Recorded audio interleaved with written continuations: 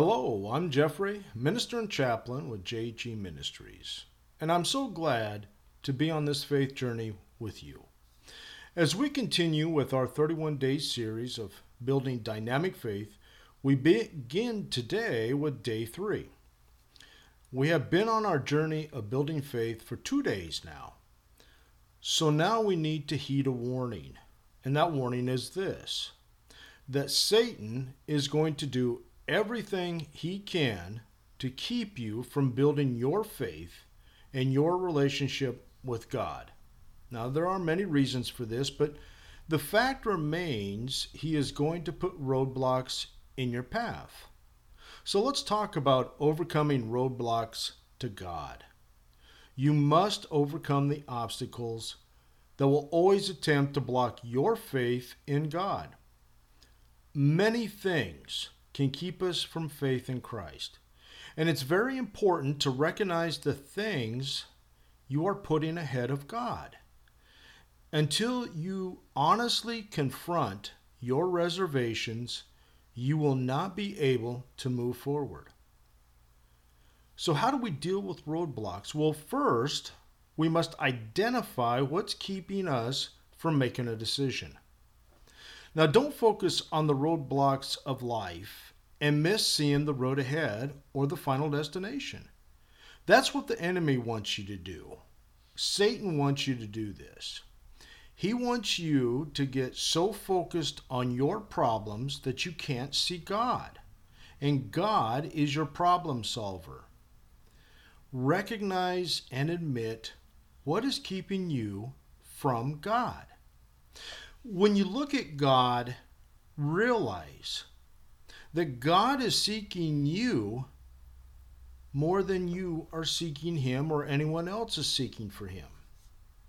When you look beyond the roadblocks in the road to God, you'll see His forgiveness. No matter what you've done, God will forgive you. He will forgive all sins when He says it in the Scripture. It's not what you know or how you act that makes you a Christian. When you believe in Jesus, you become a Christian. Believing in Jesus is coming to Him. Since God offers forgiveness, you must accept it and ask Him to forgive all of your sins. Since God said that forgiveness includes all sin, it's time to begin living and talking like a forgiven person. Since God won't change His mind, continually let this truth guide your life. Plan your life around this new relationship with God. Now begin to open up to God. Since God is calling you to Himself, and because He has helped you and will continue to help you overcome these roadblocks along the way, open your heart to God. When it comes to roadblocks, it's never too late to call on God. As long as there is life, anyone can turn to God at the last minute. God may use the most unlikely person. He may use the most unlikely event or events to reach a person. But God wants us to be faithful in prayer, not just to be successful. If you think your prayers are not successful, don't quit. That's very important. God's main purpose for you is to be faithful in prayer. Pray sincerely, and pray as long as there is life in a person's body. Now let's talk about experiencing faith. With your journals, list 2 or 3 things God kept you from in the past. List the main obstacles that blocked out God's call to you. How were these obstacles overcome in your life? What did you do? How did God use circumstances or use people to get through to you? Although belief in Jesus seems easy, we have an enemy who will use any device to keep you from listening to God's voice. Take a moment and write a sentence about how the obstacles were overcome. And this will build your faith and give you a basis for your future walk with God. List all the barriers to your faith. And if you have one from the following list that I'm going to give you, study the scriptures for answers. Because faith comes by hearing, and hearing the word of God. We see that in Romans chapter 10, verse 17. So if you find yourself that you're needing help in a time of need, such as you're looking for salvation, look up John 14, verse 6. And then look up Acts chapter 16, verse 31. And take a look at Romans chapter 10, verse 9. Perhaps you feel a time in need because of loneliness. Take a look at Psalm chapter 23, Isaiah chapter 41, verse 10, and Hebrews chapter 13, the verses 5 and 6. Maybe you're in a time of need of sorrow or grief.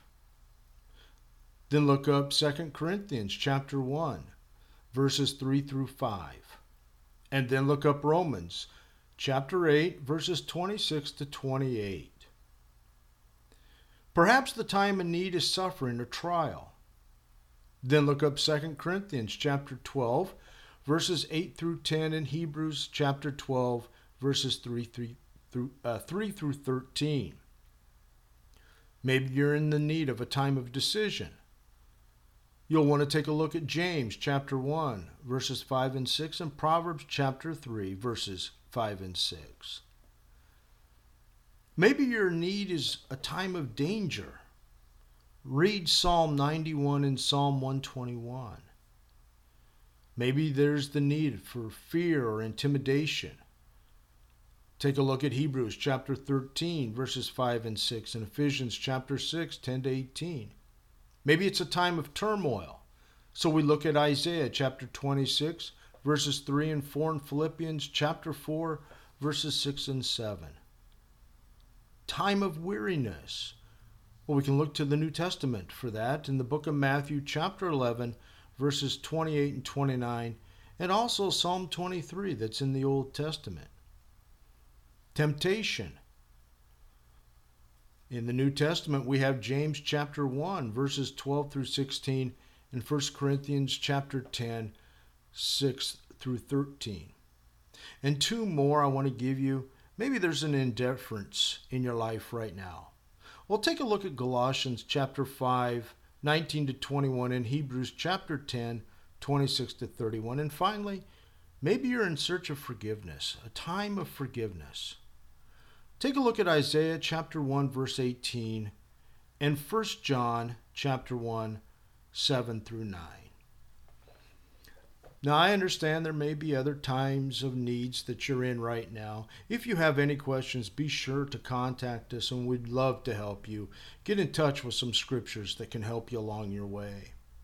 Now, finally, before we leave today, I want to give us our daily suggested reading, which comes from the book of Mark, chapter 7, verses 24 to 37. You think about all that. And until next time, God bless you, and keep living Christian strong.